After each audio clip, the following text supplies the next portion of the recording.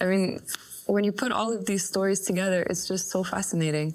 It's amazing because nobody has ever been able to reconcile these verses for sure. Nobody has ever been able to explain them in a way that makes sense with this mysterious narrative of the crucifixion.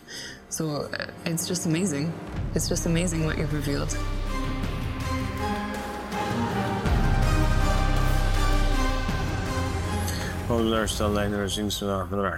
اللهم صل على محمد وعلى محمد الإمام المهديين وسلم تسليما. Assalamu alaikum wa rahmatullahi wa barakatuh. How are you, Tiffany? I'm great today. Thank you so much for having me here. Thank you again for joining us. Thank you.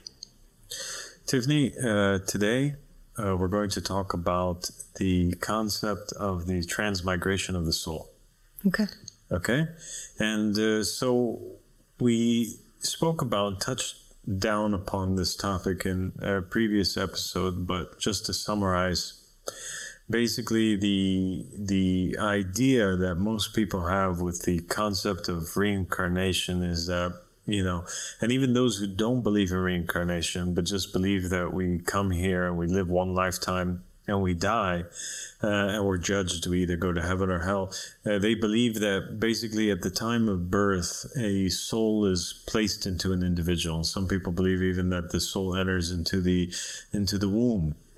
And then a person lives his life, and at death, the soul leaves the body and basically goes on to judgment or goes on to a new incarnation. Mm-hmm. Right? Yeah. But in transmigration of the soul, what we mean by that is that the soul migrates to a body sometime between the birth of the child and the death. So the possibility or the idea that the soul can enter into a body and leave a body while the body still remains intact or is still alive. So a person might, maybe for example in his 20s, in his 30s, he has no soul, and then the soul transmigrates into him, and then, for example, 10 years later, it might exit out of him, the spirit or soul might exit out of him without the body dying. Yeah, that's a pretty different understanding of how the soul can operate. One that I was much less familiar with until later in life. I always understood reincarnation. Obviously, it was not a part of the belief system that I was raised in, reincarnation, but I always understood it to be how the Eastern faiths look at it, that it's from birth or even inside the womb, that you're born with the soul. And without a soul, you wouldn't even be alive. But the possibility that you could be alive in a body without a soul and it could actually come to you later in life is an interesting concept. It is an interesting concept, and we find this concept that is there in the Torah and the Bible. And that's why we're going to take a special look today at the idea of the transmigration of the soul, see examples from Judaism and Christianity in specific that deal or touch upon this idea or this notion. So the first example that we have is the example of King Saul. Okay? Okay. So we have Saul, who's the first Israelite king, and basically Saul is appointed by God, and he is made king over all of the Israelites, and yet he disobeys God, as did many of the prophets and messengers. They all had mistakes, and Saul has a very big mistake, and that is that God requires from him that he destroys all of the livestock and kill the king of the Amalekites, and yet he doesn't obey God in that. He thinks that he knows better, so he spares them. And for this, God gets really upset at Saul, and God decides that he's not going to appoint an heir or a successor from the lineage of Saul. And instead, he chooses David, who's the youngest son of Jesse. And God sends his prophet Samuel to appoint David. David defeats Goliath. The Spirit of the Lord rests upon David. And basically, when Saul becomes aware of the fact that David is becoming popular in Israel, and when Saul notices that he's going to be his successor, his heart is filled with envy against David, and he burns on his inside to the point that he wishes to even kill David. And he does a lot of really horrible things to David throughout his life. One of them being that he marries his daughter to David, when actually he was really trying to trick David first in order to kill him. But he eventually marries his daughter to David, and then at some point he rips away the daughter from David and tries to get her married to somebody else. And so eventually what takes place, the Bible says, is that God withdraws his spirit from Saul. The Spirit of the Lord leaves Saul. And when it mentions this incident taking place, we don't find that Saul dies at that point. Or rather, we find that Saul, the Torah says that Saul is basically tormented by a demon. Evil spirits, or an evil spirit, enters into Saul and causes him to have fits of madness and causes him to be depressed and tortures him. Okay. That certainly explains the tragic end of Saul's story. And it's also really different from the understanding that I grew up with, which is that the soul and the body are kind of married, that without the soul you wouldn't even be alive, that the soul has to be there. But it sounds like we have evidence that the soul can actually leave the body, and actually a demonic presence can enter the body and you can still be alive. So the soul and the body are kind of quite different, actually. Yeah, and Imam Hassan, he says that the souls of all of the prophets and the messengers and the vicegerents, that all of their souls is a spirit from God, and so if one of them would lose their soul, they become an empty vessel, and immediately evil spirits seek to enter into it or take its place. So when a person is really good, if he loses his soul, replaced in exchange for that Spirit of God that was in there, or that righteous, pious soul that that person had, would be an evil soul. And this is what took place in the example of Saul. And the soul, the demon that entered into Saul, changed obviously his nature. He went from being a good, righteous king in the beginning when he was firstly appointed, fighting on behalf of God, serving God's people, being enforced and blessed by God, to being an individual who basically by the end of his life, according to the Torah, he commits suicide, which is a major sin in Judaism. Yeah. Cool. That's very interesting. Okay, so do we have any other examples of people who had a soul and it left them without them dying? I can think of the story of Samson. Yes, so we have the story of Samson. What's the story of Samson? Samson is one of the judges mentioned in the Bible and the Jewish scriptures, and he's obviously, the Spirit of God is on him. He's one of the judges, which is, as we've talked about, one of the ranks of prophethood mentioned in the scriptures.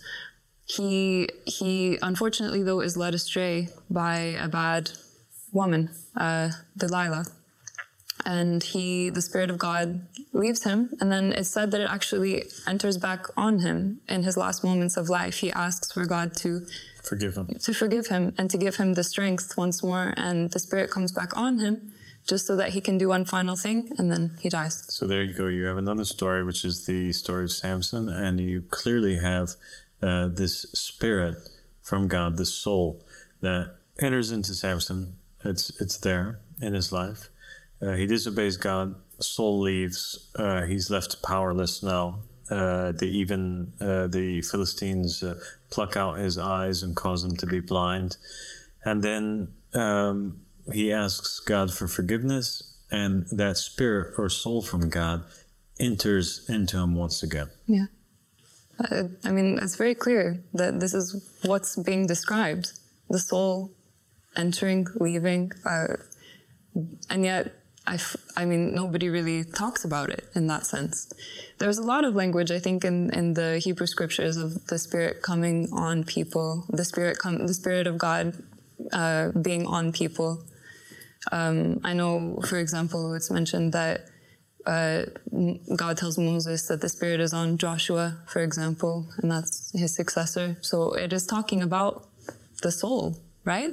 Yes.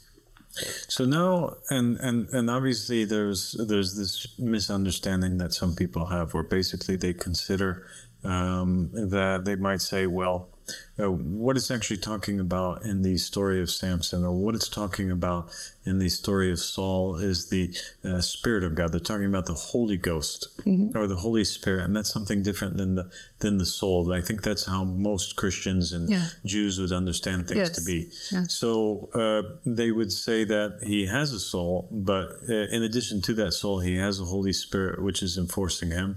And the idea of what is the Holy Spirit, how does it function, how does it work, what's the difference between it and between the soul, this is a topic which we're going to record on its own, because it's a very big, mysterious topic. And Christians, topic, Muslims, Jews, they all believe in it, but they all differ a little bit on their perception of what it is, and their understanding of how it is that it works. Yeah. Okay, so we have the example of Saul and Samson. Nonetheless, there's a spirit that enters into them and exits out of them. Whether you want to consider it to be the Holy Ghost or their soul, there's the spirit that's entering and exiting during their lifetime. Yeah, absolutely. Now let us go to the New Testament for the third and final example of the transmigration of the soul. And I think that it's the most fascinating example of them all. All right. Okay. And this is what really clarifies the idea and proves the notion of transmigration of the soul, and that is the example of Jesus Christ. Okay. Okay. So we have Jesus, peace be upon him. His ministry starts at 30, when he's at the age of 30. Yes. By the age of 33, having made all of these miracles, he's betrayed by the companion of the House of Funds. He's betrayed by one of his 12 disciples. He's betrayed by one of his apostles, Judas Iscariot, who sells him off for some silver shekels. And he's arrested, and he's taken in for judgment. And the Jews choose the criminal instead of him. Yeah. And they condemn him. And he's taken, he's tortured, and he's put on the cross. And he, in the apparent, dies, is crucified, right? Mm-hmm. And then there's all of these scenes in the New Testament which describe the resurrection of Jesus Christ. The disciples now, after having fled their Messiah, having never imagined that he would be arrested and killed, having battled with doubt and disbelief, they are mourning Jesus. And the first person who encounters Jesus after his resurrection is who? Mary Magdalene. Mary Magdalene, alayhi salam. She goes forward and she travels to his tomb. And the Bible says that she looks for Jesus. She finds the tombs open. Yeah. She's shocked because she can't see that he's there. And then all of a sudden, somebody whispers her name and says, Mary. And she looks. And who is it? She doesn't know who it is. Yeah. She doesn't recognize him. She thinks it's the gardener. She thinks it's the gardener. Yeah, and she's talking to him. And she's talking to him face to face. He says to her, Mary, and she looks at him, and she thinks he's the gardener. And then it's only when her brain puts two and two together, she's like, how does he know my name, that I'm Mary? How would he know that? Yeah. And then she says, oh, it's my Lord. It's Jesus. Yeah, Rabboni. And so this is a fascinating moment in the Bible, and one of the utmost importance, because it really changes the understanding that Christians have of the idea of the resurrection. You saw in the Passion of the Christ, and you know that most people in America and around the world, they believe that the resurrection was not just a spiritual resurrection, but was a physical one too, yes, in the flesh. Yes. Right? Yeah. They believed that it was the same body resurrected. Like he had resurrected Lazarus and others. And yet here we find Jesus speaking to Mary from a different body. Yeah. He didn't look the same as Jesus. No, unrecognizable. If you had a teacher whom you loved so much, and you were following him around every single day for 3 years, and you were learning from him, and he grew up in the city that you're from, and you just watched him tormented and tortured, beaten and bruised, wouldn't you recognize him, especially if you're going to his grave? Wouldn't you recognize that Jesus was there? Of course. Of course. There is no logical explanation. There is no explanation for these verses other than the fact that it was not that body. So how do Christians explain these verses? I've heard a few different attempts at explaining it. I've heard that this was the perfect light form of Jesus, so it was unrecognizable because it was perfect. And I've also heard people try to say... What does that mean, that it was perfect? That's something that they don't even fully understand, that it's... But is there anything to back that up, or is that just a theory? That's just what I've heard from preachers trying to explain these verses. I've also heard that perhaps he was marred beyond recognition. What does that mean, this perfect life form? Is the preacher just making up a story? I believe so. I believe so. Based on something in Scripture? It's not based on any sort of scriptural basis. It's just the person's attempt at making sense of that which doesn't make sense, basically. So did he mean by that Jesus was appearing as light, or that he was just appearing as a different human being?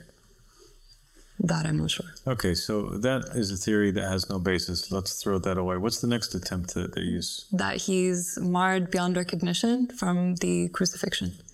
So he has injuries and such things. But again, this doesn't make sense with her seeing him as an ordinary gardener. And actually, if he had such injuries, it seems like he would have been more recognizable. And you'd think that they also would have mentioned it in the verses, like she wouldn't have said that she just thought he was the gardener, because if you have an extremely, like a bleeding, bruised, extremely marred human being in front of you, strange. That looks like he's halfway dead, halfway alive, then you'd think that she would have been concerned over the health of the gardener, that she would have said, do you need some help? I see you're bleeding everywhere, or you're extremely disfigured. So that doesn't make sense either. It doesn't make sense. And these are the only theories that I've heard put forth by people in the field. So I've heard another one. Some people say that, like, maybe Barry was so traumatized by the whole event that when she saw him, she couldn't believe it at first. So her brain was not able to recognize that it was him.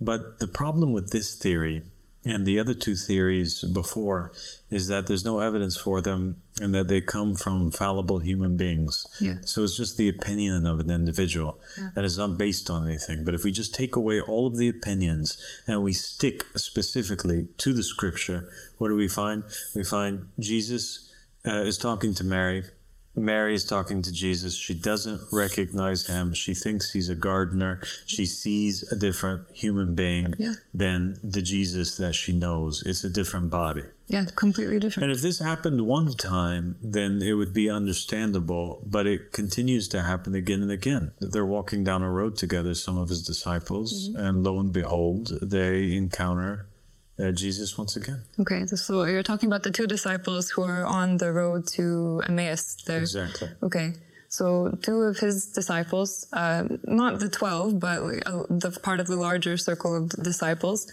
are speaking and talking about Jesus and how they're very upset that this happened, and they're believers. You know, they're still believers that Jesus was who he said he was. And then this other man comes up and joins them and starts talking with them.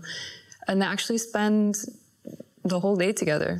It says they spend a long time together. They're talking, and then they finally come to eat something. They decide that they're going to eat. They break bread, and then it says the veil is lifted from them, and they realize that it's Jesus, and then he goes away from them. So here he is spending the whole day with people who had known him, who had been followers of him, and they don't know that it's him. And there's some sort of veil over their eyes, according to the scripture, and then they just realize that it's him suddenly when they're about to break bread. It's such a strange story. So here again, now it's happening to two other people.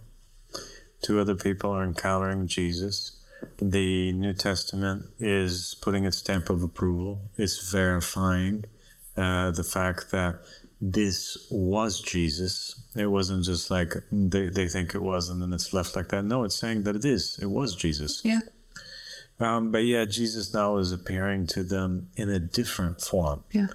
Not like the Jesus that they knew in his body before the crucifixion, and even different to the gardener. It's another body. Yeah. Wow. Yeah. And then there's a third incident that takes place, the fisherman. Yeah. Tell us that story. Very, very bizarre. I mean, I find these stories so bizarre, because if I was a Christian theologian or a preacher, somebody learning about the Bible, I would really focus on these stories because I would find them unexplainable. And I feel like people do not do that. You know, the strangeness of them was definitely not taught to me or emphasized as a Christian. The third story, where Jesus is a fisherman. So basically the disciples, they were fishing. They were out fishing, and then from a distance, somebody calls to them, starts talking to them, and some time passes and he's still talking to them, and then Simon Peter says, I think it's Jesus. And so again, he's not instantly recognizable. They're interacting with him for some time, and then they think that it's Jesus. They realize that it's Jesus. So then he helps them while they're fishing, and then they understand. They're catching so much fish. Yeah. And then he tells them to cast a net, and it ends up being filled with fish. And they then it was like that. That's what dawns upon them after the interaction, after they see the fisherman, after they have conversation with the fisherman. So even now they're hearing the fisherman's voice, and the fisherman's voice is not the same voice of Jesus, or clearly they would have known. Yeah. It just dawns upon them post fact, after the fact, that this person was Jesus. So now you have Jesus in his original form, and you have Jesus appearing on 3 other occasions, once to Mary, once on the road to Emmaus, and once to the disciples as they're fishing, which included, by the way, Simon Peter, the successor of Jesus, who couldn't even recognize it. Yeah, exactly. It's very, very bizarre. I mean, it's very bizarre according to what Christianity teaches, you know, the fact that Christianity does not teach that this is the reality of the soul. But so what are these 3 events basically? What is it implying? It's implying that the resurrection of Jesus was not a physical resurrection. It was not a resurrection of the soul and the body. But and this changes everything, Tiffany. Yeah. Because what it's saying is that, yes, Jesus resurrected and Jesus came back and Jesus appeared to his disciples. And Jesus defeated death in the sense of his soul now is free and his soul entered into other bodies, but it wasn't a physical resurrection. And if we look into some of the Gnostic Gospels and some of the Gnostic texts that were found in Nag Hammadi and other places, we'll find that you have these stories that also are matching the same narrative.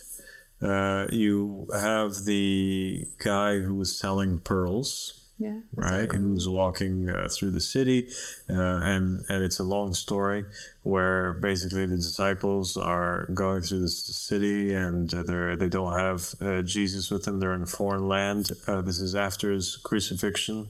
And this man is calling forward, who wants to buy pearls, who wants to buy pearls.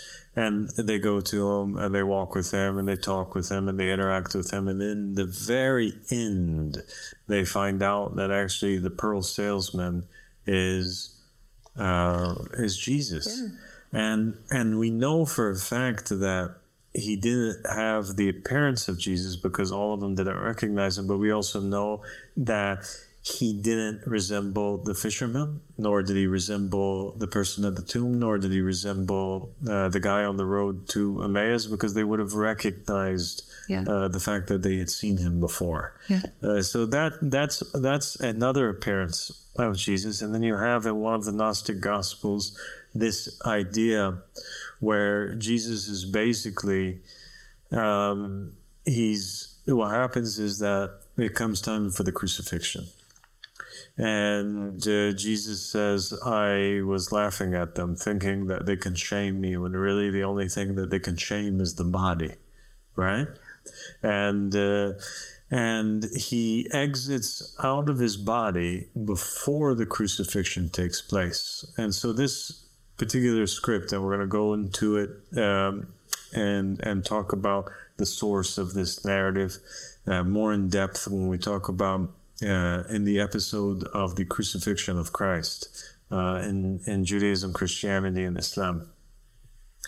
But Jesus basically, he exits out of his body, and then he states that he went from body to body to body to body to body, that his soul was transmigrating from person to person to person in order to escape the scene of the crucifixion and the humiliation that was taking place. So when you put all of these narratives together, you have this idea of the transmigration of the soul of Jesus becoming very, very clear. And it's also matching the narrative that the Quran has about Jesus being crucified in the apparent, or being made to look like it was the case, but it wasn't. Yeah. Where you have Jesus is arrested, his soul exits out of his body, it jumps into a person next to him, and then it jumps into another person, and all of these people that he jumped into, we're going to discuss this in great detail, like I said in the episode about the crucifixion. And then he escapes the scene only to continue jumping and migrating into the body of the gardener and the body of the fisherman and the body of the guy on the road and the body of the pearl salesman, appearing to the disciples on many occasions and talking to them. Yeah. I mean, when you put all of these stories together, it's just so fascinating, because there's clearly much more to the story than what they teach. And the fact that it actually matches with what is written in the Quran, that this very mysterious statement that the crucifixion was only an appearance, that all of these things actually fit together, that Jesus' soul was going from body to body to body to body, and that's actually how it worked, is just amazing. It's amazing because nobody has ever been able to reconcile these verses, for sure. Nobody has ever been able to explain them in a way that makes sense with this mysterious narrative of the crucifixion. So it's just amazing. it's just amazing what you've revealed. And it matches the words of Jesus when he says, I have the power to lay down my life and nobody can take it from me. Exactly. So Jesus is saying, nobody can kill me. I'm the one who has the power to do so. And we find that in this narrative, Jesus does have the power over his soul and has the power to enter into different bodies. And Wow. So let's stop there. Okay. Okay, that's we've now clarified the concept of transmigration. And inshallah, in the future episodes, we're going to be talking about the crucifixion of Christ, what really happened, and more of this mystery will be unveiled. I can't wait. I really can't wait. Thank you so much for everything that you've taught me today. God bless you.